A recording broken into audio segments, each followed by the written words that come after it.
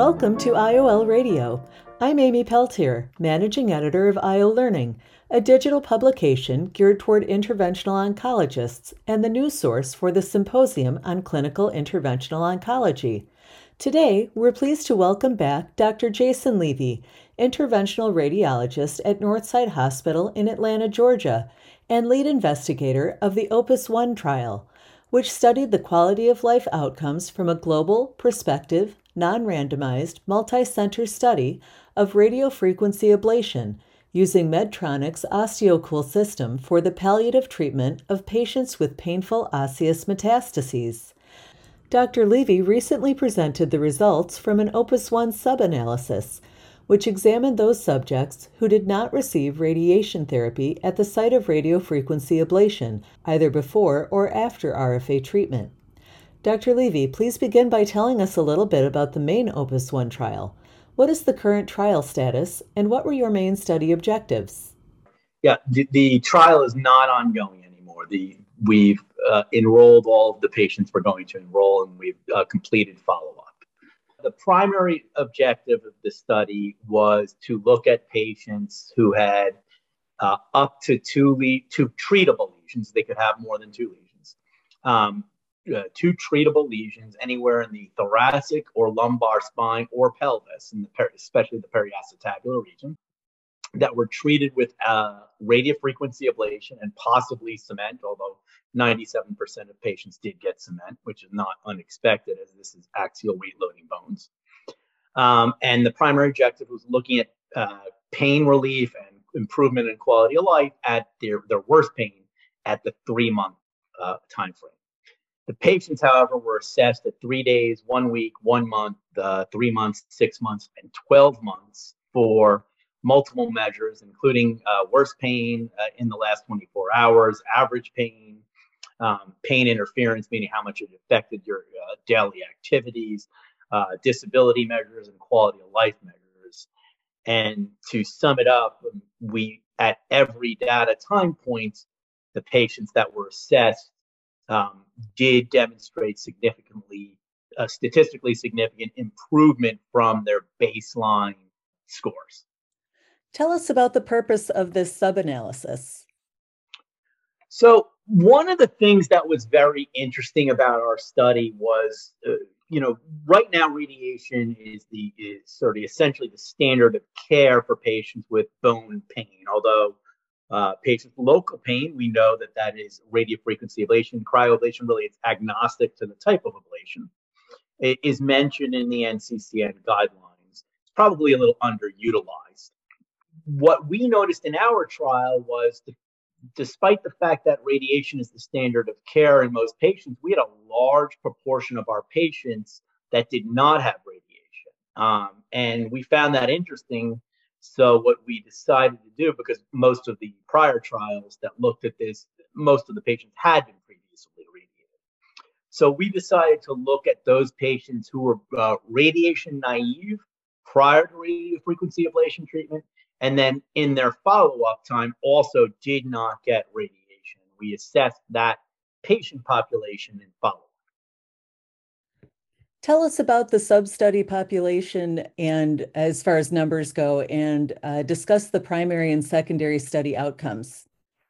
So what we did is we essentially looked at really all of the same data time points and all of the same end outcomes.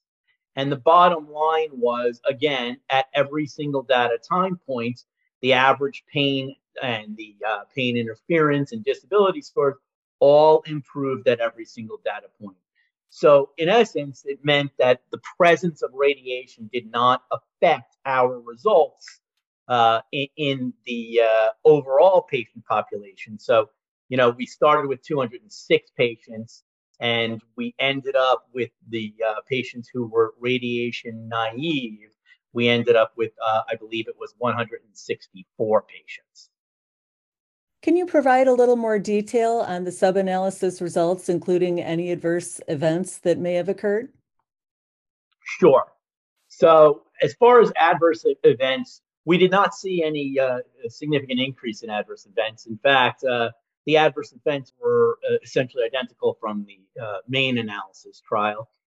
We did not see any skeletal-related events. So a skeletal-related event is really sort of the most disastrous consequence of an osseous metastasis. So most patients will present with pain, but a significant proportion of patients who are either untreated or treated with radiation do go on to have skeletal-related events.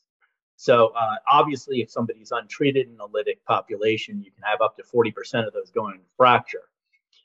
But even if patients are radiated, we know radiation does initially cause some destabilization. And if you look at radiation literature, anywhere from 5 up to 40% of patients will go on to fracture, depending on the type of lesion and the type of radiation used. But in all trials, there are skeletal-related events. Again, in this trial, probably related to the use of PMMA cement in 97% of the patients, there were no fractures. But equally important, there were no neurologic events. So, I mean, that's, almost unheard of when we're talking about this patient population. I mean, this was not a chip shot patient population, for lack of a better term. A significant proportion of our patients had either posterior element involvement or posterior wall destruction. So the lack of any skeletal related events, and these patients were followed up for a year. The lack of any skeletal related events, including neurologic events, is really quite dramatic a result, and seems to suggest that the RFA protects against a neurologic event, and the cement seems to protect against fractures. Do these trial results lend themselves to any future sub-analyses of Opus 1? I don't know that there's a whole lot more that we can do with the data. The way the study was designed, it's a palliative study. I do think there are future roads that we can take as interventional radiologists in addressing, the future of this therapy and these therapies. Again, I mean, we're finally in the NCCN guidelines. In fact, actually, both vertebral augmentation as well as ablation are in the NCCN guidelines. So we're on the map. This should continue to increase in utilization. I will hope that happens. I think future steps are more in line with, either assessing this against radiation or in combination with radiation. There has been a small trial assessing radiation with or without radiofrequency ablation. I would argue that would be radiation with or without radiofrequency ablation and or cryoablation, and frankly cement use, especially in the axial spine. But the bottom line is, I do think there are other routes to go. Again, probably a lot of that might be either comparative trials with radiation, or one with radiation, one with ablation. But I don't know how much more we can get out of our data from the Opus 1 trial. We are planning a final submission on the final results, probably in the next couple of weeks, to submit it for journal publication. Any final thoughts on the Opus 1 trial or on this sub-analysis? Yeah, no, I mean, I think that, both. I mean, I think the sub-analysis is great. And I think, the fact that we had 164 patients that never saw radiation and got, bottom line, rapid pain relief, sustained pain relief, sustained quality of life improvement, no skeletal related events. I mean, at 16 different centers, that really speaks for itself. I mean, obviously this is a valid treatment. So, I think that's very, very exciting. And the fact that it did it without radiation is also very, very exciting. I just hope that, we can move towards, in patients with local pain, just like the NCCN guidelines state, that we can move more towards treating these patients with our percutaneous therapies rather than a simple knee jerk just to radiation.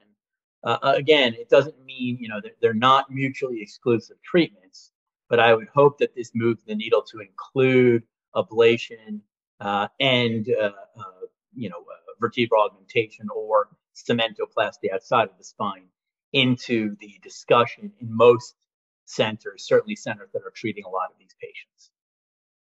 And that wraps up another episode of IOL Radio. Thank you again to Dr. Jason Levy for being my guest today.